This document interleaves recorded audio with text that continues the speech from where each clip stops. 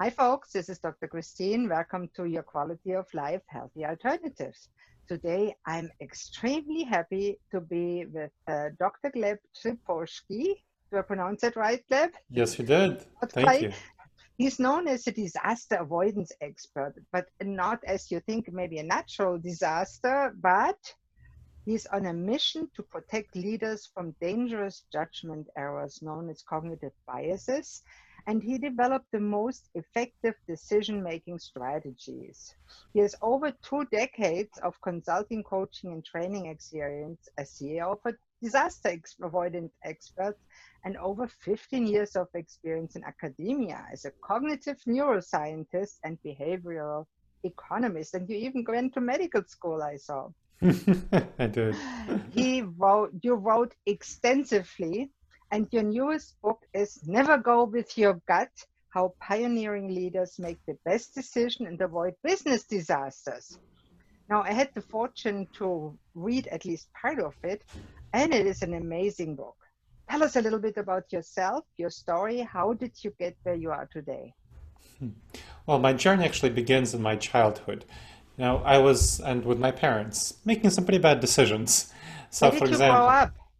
I I know grew with an up accent. in, yes, I grew up in the Republic of Moldova, small Wow. country in Eastern Europe, just east of Romania and southwest of Ukraine, for those who want to place it. Mm-hmm. Yeah, so I grew up there. My parents immigrated to the United States with me naturally when I was 10 in 1991, so I was born 91.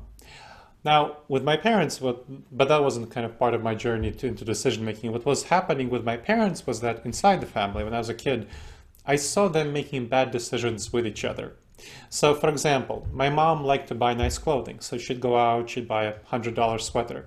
And my dad was kind of a cheapskate, so he'd come home, he'd yell at her, no sweater should be worth over $20. And then they go at it. She'd bring up, oh, you always leave the toilet seat up, and he'd bring up something else about her, and they go into a fight. And that was, as a kid, painful for me to see. It was hurtful for me to see my parents fighting like that. But what was even more painful, or just as painful, was that they kept making these same fights all the time, making these same decisions. It's kind of when you've heard the colloquial definition of insanity, doing the same thing over and over again and expecting a different outcome. Well, they just kept doing the same things, and it was just hurting their relationship, and it wasn't changing their behavior. My mom kept buying clothing, my dad kept yelling at her. So I tried to understand, why was this happening? Why were they making these harmful decisions for themselves and their relationship? And nobody sat me down, unfortunately, explained to me, here's how you make good decisions and here's how you make bad ones. I went to elementary school, that wasn't taught to me, middle school, high school, college, business school. That's not materials that's taught to you. So I decided to study this myself. How do you make good decisions? Especially because I was growing up. So I mentioned I was born in 81. I came of age around the dot-com boom. When I was 18 in 1999, when tech companies like Webvan, Pets.com, Boo.com, they were booming. Just a couple of years later, they were all went bust in the dot-com bust. And the same people who were praised as brilliant decision makers in the Wall Street Journal and in the Guardian were now criticized as, they went from heroes to villains.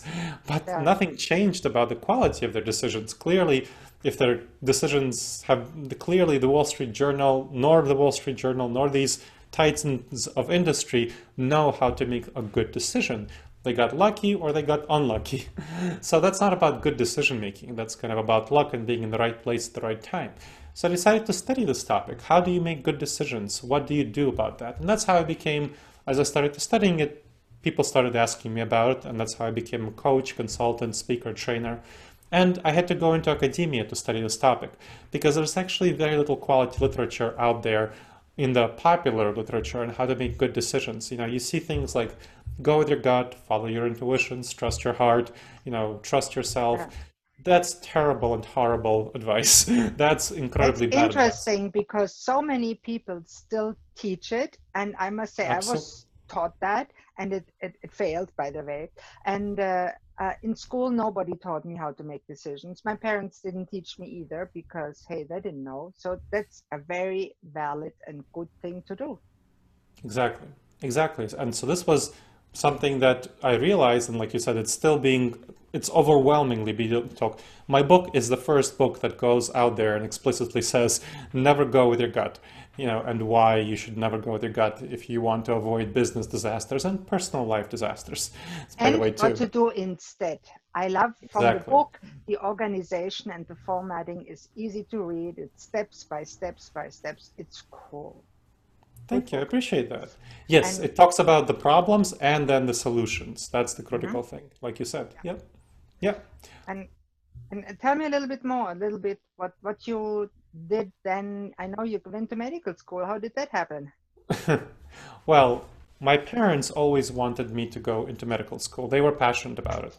And Hmm. that was something that they were really trying to get me to do. Hmm. Now, when I went to college, I was always passionate about history. So my PhD degree, so that I got a degree, is in the history of behavioral science, which allowed me, as the history of behavioral science, it allowed me to join cognitive neuroscience, behavioral economics, and other related fields to study decision making in historical and contemporary settings. That's something I was always passionate about.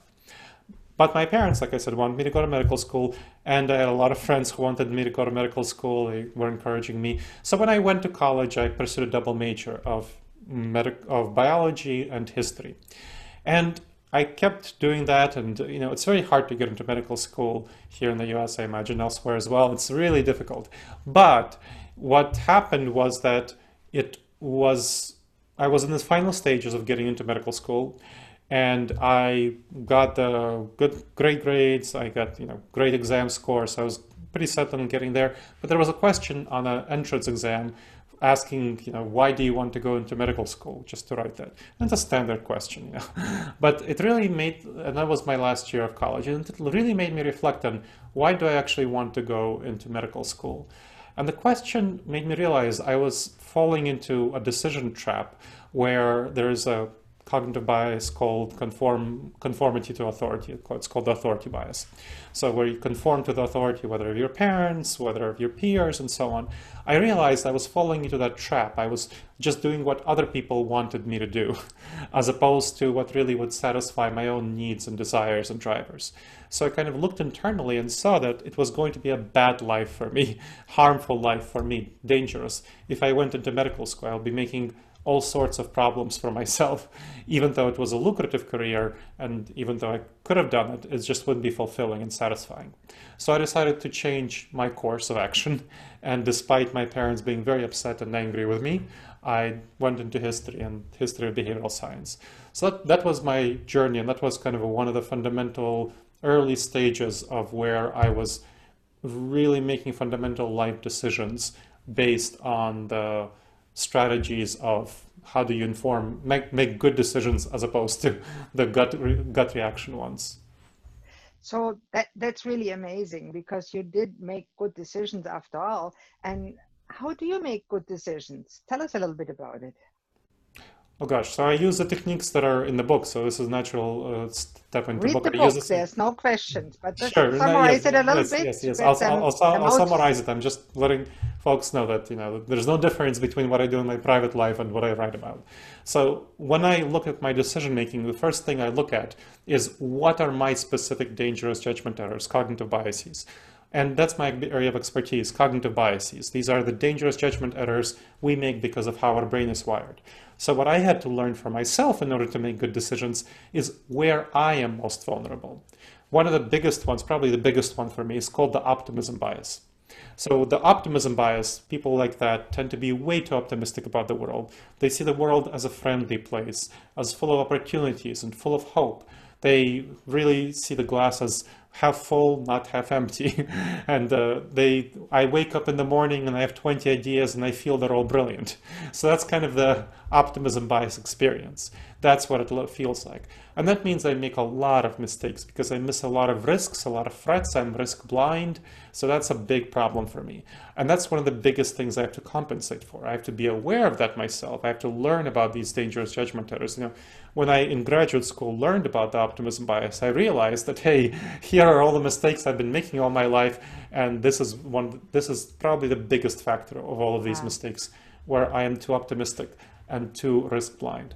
So I have to compensate for that. And there are a number of steps that I take to compensate for it. First of all, I learn how optimistic I tend to be. If I exaggerate, let's say if I'm trying to persuade a client to do something. So I'm a trainer, consultant, coach, right? So if that's part of what I do, I try to encourage my clients to do things that seem the best for them. I do the same thing. Exactly. Brain health. Exactly. It's related. It's really related, of because course. you need a well-functioning brain from the physical, social, spiritual, and biological, from all the aspects, to be able to make good decisions. That's right. Wow. Yes, you definitely do. Well, You need to have good routine, but yes. So it often feels to me that I'm much more capable of convincing a client to do what the client should do based yeah, on the client's goals and me, I seeing hear them you. from the outside than the client is actually willing to do. So I had to learn that about myself, and I had to learn that first of all, I'm not going to be nearly as successful as I hope I will be, and I can't take the kind of approach that works on me and fits my intuition, which is what is intuitive for me. That's Yeah. the optimistic approach, the way I would explain to myself, but that's not what works for other people. So I can't be nearly as optimistic about the approach I take as well. So I have to really think through all the risks, all the problems, all the threats, what might happen, how might my client react, and how. So I need to kind of go from that perspective, from their perspective, think about risks, threats, and so on. So that's kind of a part of what I do to compensate for it. Another thing I do when I make decisions for myself, not when I'm trying to persuade a client, is just internally tamp down my enthusiasm and say, whatever I'm enthusiastic about is much less likely to happen than I feel it is, so that I make a more effective prediction and probability of the future.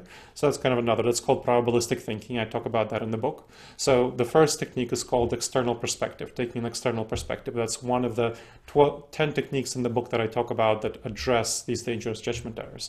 Another one is probabilistic thinking, thinking in probabilities as opposed to hopes, wishes, and desires.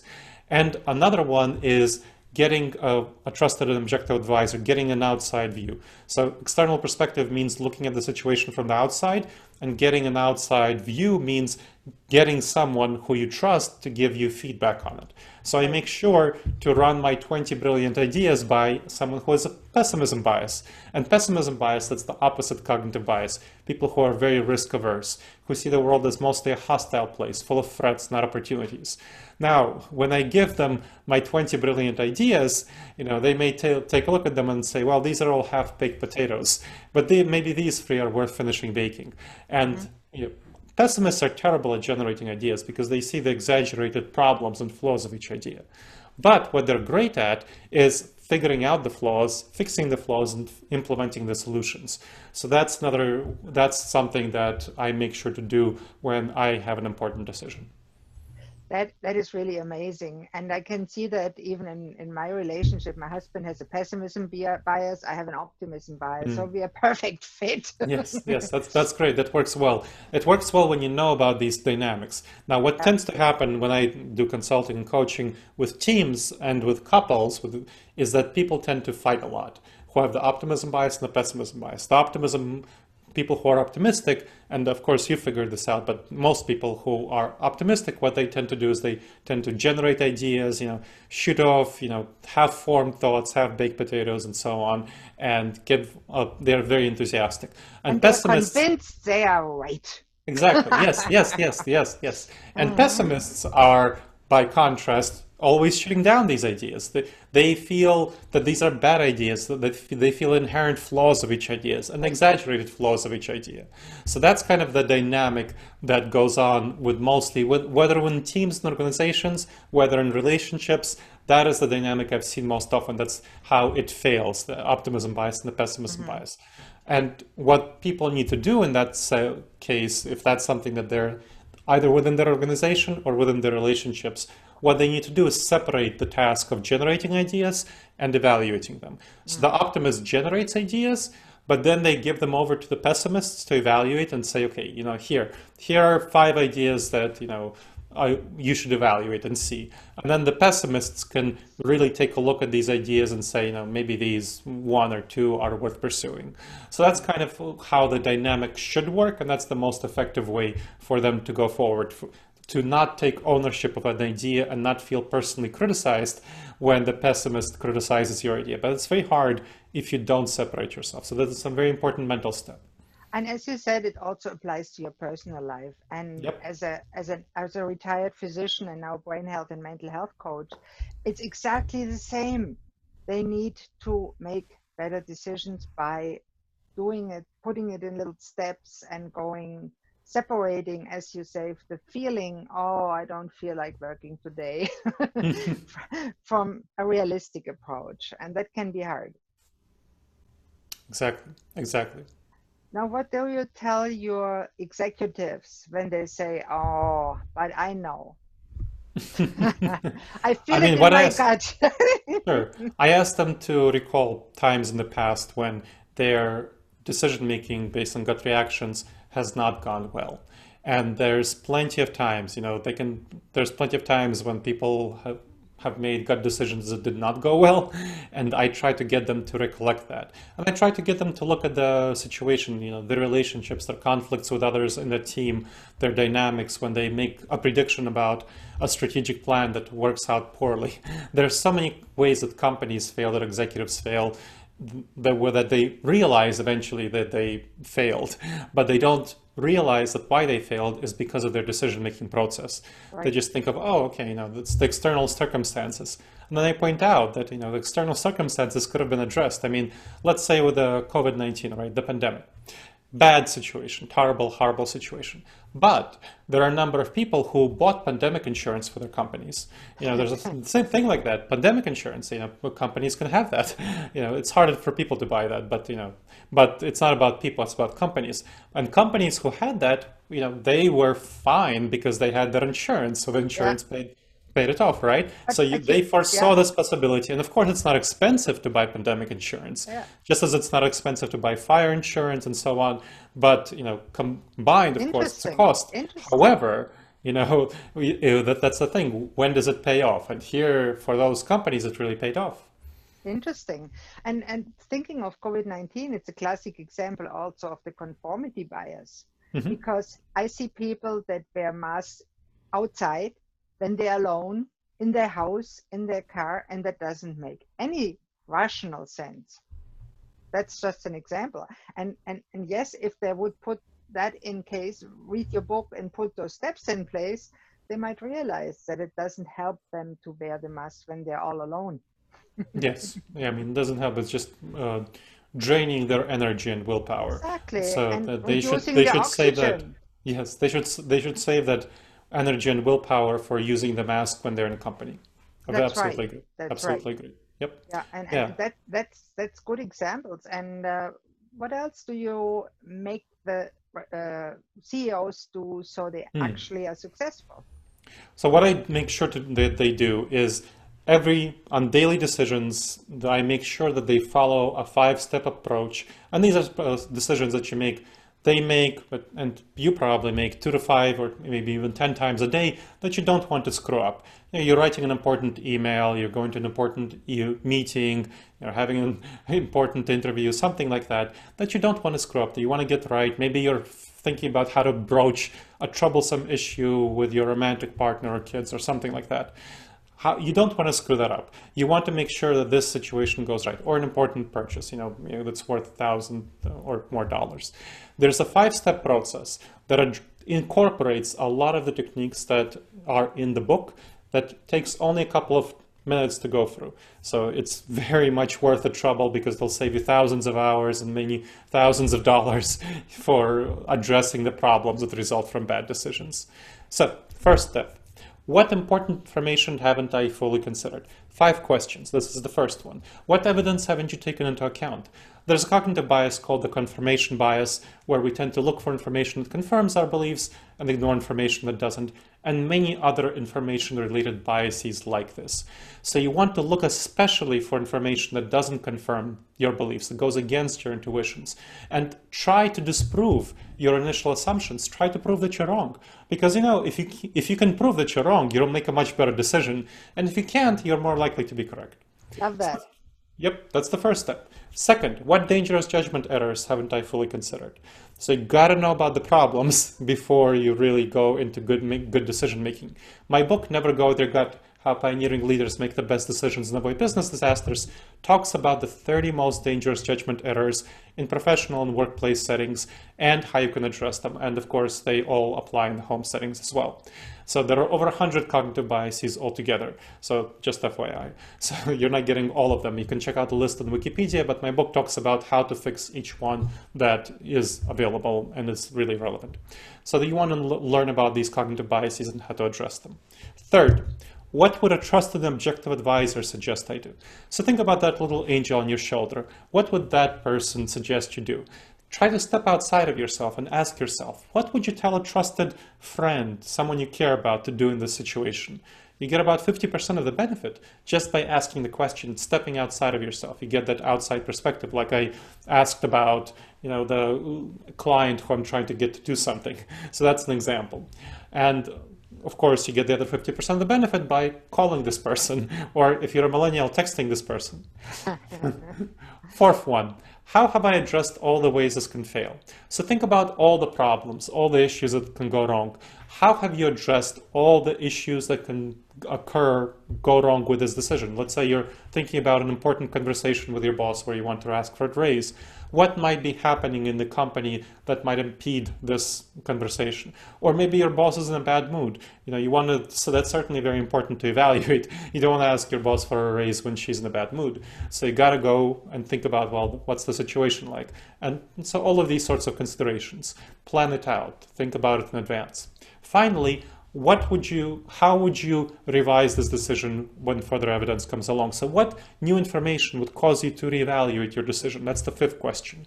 And this is a really important question, because if you don't have this question, then you're not going to be certain, you're not going to be committed to your decision, and you're not going to be clear, it's not going to be clear to you when you should change your mind. Because a really important component of any good decision is being able to change your mind, because we're not perfect. This process can only optimize your likelihood of making a good decision. It can bring it to the maximum potential, but it can't guarantee anything. Anyone who says they can guarantee anything, good decisions, you got to run away from that person. They're lying. So this only maximizes your chance of making a good decision. You got to be ready to change your mind and have that humility. And it's really good to have in mind the kind of information that you would need to decide that, hey, I want to revisit this decision. So it took me 2 minutes to talk through, and like I said, it can save you many, many hours and many thousands of dollars or euros if you use this approach. So this is a good way actually to prioritize your goals. Mm-hmm. When you in the morning sit down, what do I want to achieve today? And then you can say, well, is it a good decision or a bad decision, like you said? Yep, absolutely. So this is definitely a good way to prioritize, to structure your day. I have my clients use it as part of a team meeting. So where the whole team, they just structure the agenda around the decision that they want to make through these 5 questions. And then they talk through each of these 5 questions in turn about the decision. And that really saves them a lot of time rather than a typical decision-making meeting where just people spout off about, whatever. But here, everyone comes to the meeting having already thought about their answer to this question, and then they bring that information to the room, and then everyone talks through about their answer, and then they get to a consensus answer. And that way they can maximize the likelihood of a company, organization, team making the best decision. And that is really fascinating. I can see that really working. And I can also see that helpful for people that have trouble making good decisions to use in their life because their brain may be damaged from a traumatic brain injury. Being the brain health coach, I'm always think about brain function. And yes, many people have trouble with their frontal lobes where the good decisions are made, and a procedure like you recommend might guide them to a better decision and actually over time improve the function of the frontal lobes. So that's amazing to me.